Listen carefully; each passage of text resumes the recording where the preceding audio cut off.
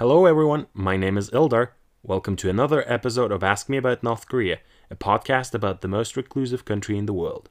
In this podcast, I'm answering the most widespread questions about North Korean politics, society, and culture in a short and concise manner based on factual evidence. If you like this podcast, I would be grateful if you could share it, leave a positive review, or subscribe. You will find the transcript of this episode as well as some commentary posts, book and film reviews on the podcast's website, www.askmeaboutdprk.wordpress.com. You can also follow the podcast on Facebook, Twitter, and Telegram. Finally, as the name of the podcast suggests, please feel free to ask me questions in your comments and reviews. I will do my best to answer them in the next episodes. And now, let's start.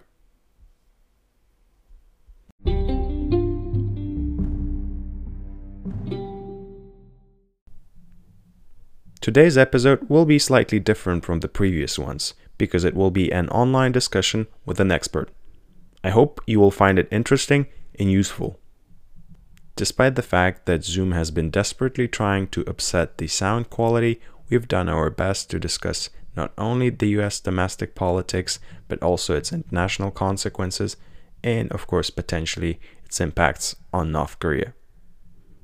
So Professor Dmitry Pobedash is an associate professor at the Ural Federal University in Yekaterinburg, Russia, where he teaches English and history of Russian-American relations, as well as world politics. Professor Pobedash authored over 50 articles and monograph chapters on international relations that were published in Russian, English, and Ukrainian.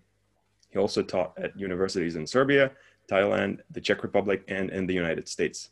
Also, Professor Pobedash provides consecutive and simultaneous interpreting at official visits and conferences in many countries around the world. Thank you for being with us here. Thank you for having me, but I would like to emphasize that politics is mainly in the past, and I'm mainly concentrated on teaching English and on interpreting. Well, we'll try to be as far away from Russian-American politics today as possible. And I will be trying to bring you back to this favorite subject of mine.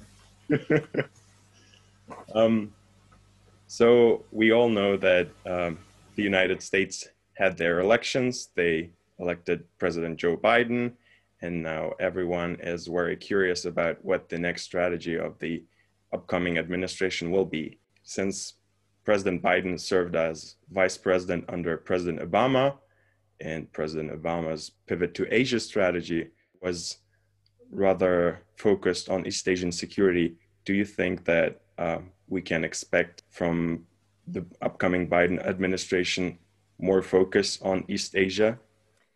Well, first I would have to repeat that I'm no expert on Oriental studies at all, so I will be trying to speak mostly of the situation in the United States in general.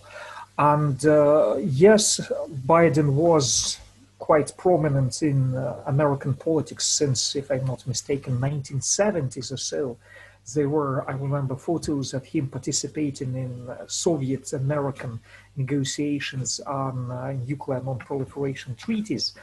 And recently, both he himself and his followers in the Democratic Party were trying to say that we're trying to accuse Trump of being too unilateral, too, if not neo-isolationist, but too focused on America only in international relations. So we will expect, I think we are going to expect more of a turn to multilateralism and to more participation of America in different international institutions. And as Biden was quite involved in nuclear non-proliferation and arms controls issues, it is logical to expect that he will be more inclined to multilateral efforts in these two areas rather than Trump. Right. But considering the domestic turmoil, especially the events that unfolded in the U.S. Capitol several weeks ago, Do you think all that will prevent Biden, at least at the beginning, from developing this multilateral policy line, not only in East Asia, but also in general? That's a very interesting issue and a very touchy issue, I would say, for Americans. And on the one hand, oh, it is the Trump of the Biden administration. Pardon me for the bad pun. It is the strongest card of the Biden administration that they are trying to emphasize their return to multilateralism, and they accuse Trump and his administration of spoiling the image of America in international politics. But interestingly, this return of America to diplomacy first, as they say, to multilateralism, to more participation in international institutions like the climate change agreements, like the non-proliferation collective efforts, as opposed to Trump unilateralist approach. All these things are of interest to democratic elite, to the political establishment of that, well, left wing, to the elites of the two shores, the Atlantic shore and the Pacific one. But the majority of the Republican electorate is not interested at all in international politics. And interestingly, some of the Democratic electorate is also not so much concerned about American participation in all those international institutions, economy first. So they will be judging Biden administration mostly by his success or failure in managing domestic economic issues.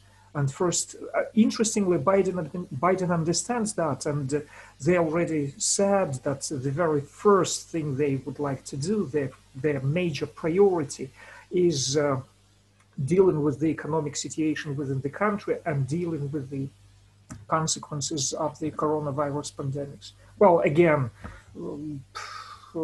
it is linked with the economic situation within the country. So, as it is usual with recent American administrations, they start with economy first, quoting Bill Clinton, it's the economy, stupid.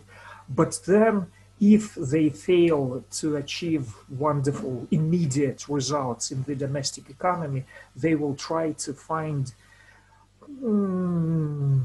a lightning rod, a thing which would be helpful in deviating from this major focus of American political life. So they will need a bugaboo, maybe China, and of course Russia, to divert the opinion, the public opinion, to divert the focus of the general population from domestic issues to international ones. In that respect, potentially a nuclear test from North Korea could be something of a lightning rod, I guess. And considering the most recent and of course, Republicans will emphasize they would describe it as the success of the Biden administration, all the efforts and all the, you can say, achievements. Well, okay, all the achievements, all what has been done under the Trump administration will be used by the Republicans as their successes, and it will be used as cards in the political poker with the Biden administration. They will be accusing the Democrats in annihilating the results of the previous administration or destroying what has been achieved by the Republicans, including Korea, including Iran. And interestingly, I think even the New START negotiations with Russia, again, can be used by Republicans as as an illustration of the failure of Biden administration, irrespective of what in reality Biden administration will be able to achieve. Republicans will be using it as an illustration of their success and of democratic failure. Do you think in that respect, Trump's summits with Kim Jong-un can be described as diplomatic success? No, and I'm sorry, I'm no expert in North Korean things, North Korean in general, and Kim Jong-un in particular.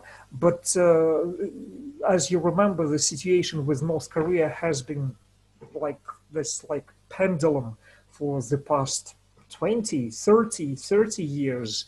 And of course, Republicans will be saying that we managed, or Trump managed, to organize this personal meeting, and he managed. No, he didn't manage anything. And even the very fact that the American projection of power close to North Korea did not change anything dramatically is a very clear illustration of the fact that North Koreans were not influenced at all by the American politics. I mean, in the long-term perspective, because short-term, yes, you can discuss this was more of a success, that was less of a success, but long-term, nothing has changed. So in that respect, for the US, it wouldn't make sense to continue engaging them through symmetry and... No, I would disagree with that, in my opinion, but again, it's my personal opinion. Any return to multilateralism is much better to the institutions of global governance. It's much better rather than falling back to the world of absolutely sovereign leviathans and nobody can influence them. And in this increasingly globalized world, we need more and more institutions of, if not cooperation, then at least of trying to understand each other, building up these new or restoring old constructs of, if not working together, then at least of building a dialogue. Otherwise, it will be a world of completely sovereign countries and everyone does what he or she wants, and eventually we will split into a world of, as I said, completely sovereign leviathans with no institutions of global governance, while all the issues of global importance need our, well, cooperation, but it's not all that popular word nowadays, but we do need international cooperation, the more the better. And that is why, of course, I am for as much multilateralism and as much involvement into international institutions as possible. And Biden is much better at that rather than Trump. We know that President Biden promised to return the US to the Joint Comprehensive Plan of Action, more commonly known as the Iranian nuclear deal, to ensure that Iran doesn't get nuclear weapons. It's difficult to forecast anything in this respect, but the issues of the present, if not the present administration, but already they declared that they're going to work in this direction. So it leaves some space for hope. And could it be a model for other countries? So not only for North Korea in that respect, but potentially Pakistan, India, and Israel? No. Every situation is unique, and we've seen the six-party talks about North Korea. No success at all, although I think it used to be a much better idea rather than unilateral attempts of the United States, if only for the fact that the six countries tried to work out something together, which is in itself a very helpful thing, very promising thing. But as you know, no results with the six-party talks in North Korea. We might argue that the Joint Comprehensive Plan of Actions around Iran failed because of the unilateral actions of the United States. Okay, but can we imagine a similar approach to Israel? I don't know.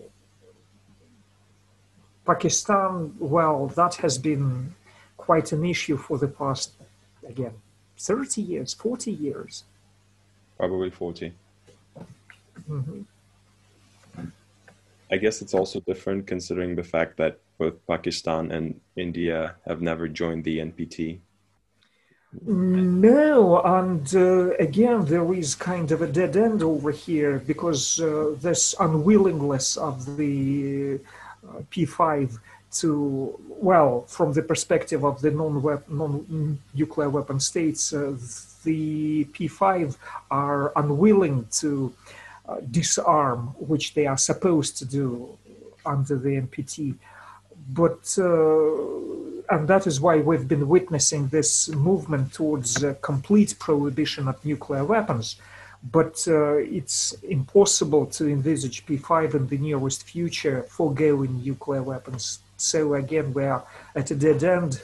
I'm sorry to have to say that. And this brilliant and wonderful success in finding a compromise between nuclear states and non-nuclear weapon states is at a standstill at the moment. So maybe there is some hope in continuing working with the CTBTO, Comprehensive Test Ban Treaty Organization. So there is some hope in promoting that organization. And of course, we have to emphasize the importance of the Nuclear Non-Proliferation Treaty, but P5 emphasize its importance as the cornerstone of the nuclear non-proliferation system, if only it sort of makes it completely legal that only these 5 countries are, pardon me for the tautology, legal possessors of nuclear weapons. But non-nuclear weapon states are, of course, increasingly dissatisfied with the NPT. But if we reject NPT, what do we have? This new treaty, which will not come into force. Well, it has come into force already, but it is not legally binding for P5. They are not going to be a part of it. And that will probably result in the spread of these de facto nuclear states. Oh, on the one hand, there has been already some rumor that we can, or not a rumor, an idea in the air that we can already count Iran as the 10th nuclear weapon state. Of course, they don't have nuclear weapons yet, but already they are on a threshold. They may have nuclear weapons, but what is most important, they may already use this, either having or not having nuclear weapons, as a political card. So the situation is not very good, not very stable. On the other hand, it is not expected that quite soon some other state would like to pursue a nuclear weapons program. If we look at the situation with North Korea and the neighbors surrounding it, such as South Korea and Japan, both of these countries have the technological capacity to go nuclear very, very quickly if the situation deteriorates. Negative developments in this area might result in a massive arms race in the East Asian region, I guess. On the one hand, they are screwdrivers turned away from obtaining nuclear weapons, but on the other hand, they've been relying on the American nuclear umbrella to such an extent that several years ago, I'm no expert, so I don't remember the exact date, the Japanese decided not to pour more money into their anti-ballistic missile defense. They may have changed their opinion recently, but yet they still rely on the American nuclear umbrella for their defense. And the multilateralism of the Biden administration, of course, adds more hope Right. to this side, this kind of reasoning that they would keep relying on the American nuclear umbrella. So, with both of them seeing North Korea as a threat and having experienced sort of 4 years of Trump's presidency, do you think that Japan's and South Korea's trust in Washington has been undermined? Well, yes, Americans and America under Trump has been withdrawing from many multilateral international, if not agreements, then regimes, can I put it like that? But no, first, under Biden, America will, well, at least they have promised to come back to such multilateral arrangements first. And second, if something is going to change the power politics dramatically, that's the continuing growth of China, of Chinese power. And if China does something game changing, something very dramatic, that will be the most important thing. That will be the game changer. So, in that respect, I guess we can expect North Korea to potentially become a small bargaining chip in US Chinese negotiations, especially at a more complex, at a bigger level, because there is a trade war going on between Beijing and Washington. And then the trade war is not going to go away, and I am not 100% sure about that, but it is very likely that American-Chinese relations will keep getting worse and worse, and China is going to be used just as Russia is. China is going to be increasingly used as this bugaboo in domestic politics. First, for these political reasons, to demonstrate that we are so strong, we are fighting against the foreign enemy, and that is why we may not have a lot of success in domestic economic issues. But also for exactly domestic economic issues, Americans may, even those who may not have liked Donald Trump, many Americans actually liked the attempts to reindustrialize the United States and bring back jobs to the United States. And it's quite possible that the United States will try to continue this attempt to bring back jobs to the United States. And it might be an additional factor in US-Chinese trade wars. If that keeps escalating, what do you think will be the end result? So will we end up with a Cold War model where the United States will have to contain China? Many Americans say that we should concentrate on our domestic issues first. For example, Ambassador McFaul recently said or wrote that, said in an interview that we should continue sort of promoting democracy all over the world, but we have to set everything in order domestically first. So Americans will have a lot of problems within the country, and that will be the priority of Biden administration. So, both in terms of economy and in terms of politics, because the gap between the two parties, the political gap has been growing, and there is also this tensions within the parties themselves. They are getting more and more radicalized, and the economy of the country keeps increasing the gap between the richest and the poorest, and the gap between the two economies, the globalized economy of the people who support the Democrats and the more of a domestic kind of a traditional economy typical of the Republican electorate. So with all this focus on economic recovery and probably political reconciliation, even if there are desperate attempts on, let's say, the North Korean side to attract Washington's attention, let's say maybe not by nuclear tests, because the Chinese would be very unhappy with that, but let's say long-range ballistic missiles, then it will not really have any major effect because the US probably will stick to its previous position of strategic patience, which basically means ignoring this sort of things. Correct me if I'm wrong, you are the expert on North Korea, but I vaguely remember that recently North Korea has demonstrated submarine launched ballistic missiles at military parade or something, and they said that's the ultimate weapon. Do you remember any reaction from the American side? I don't.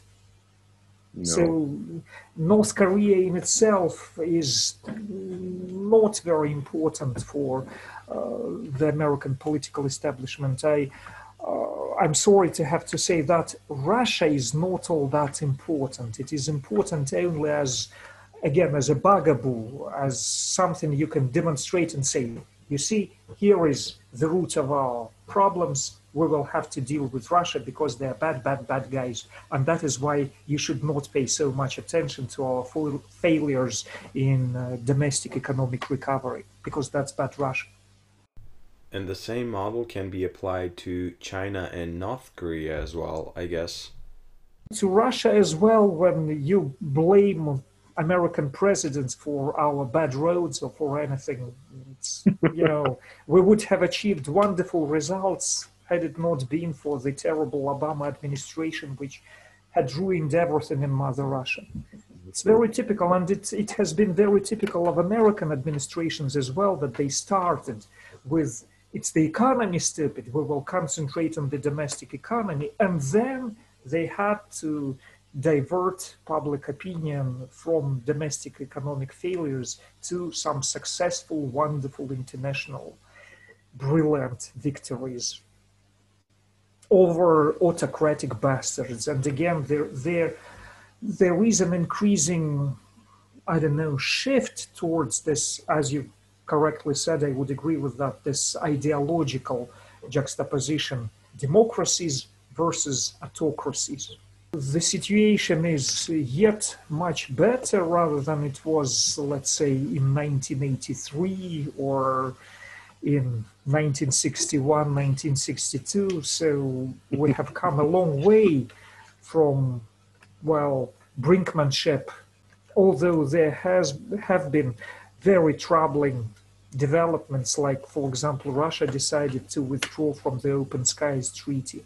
So this downward spiral of unilateralism, I'm not blaming the Trump administration for that, of course, no, but maybe the new administration will help all of us to overcome this downward spiral of going further and further into hopeless unilateralism.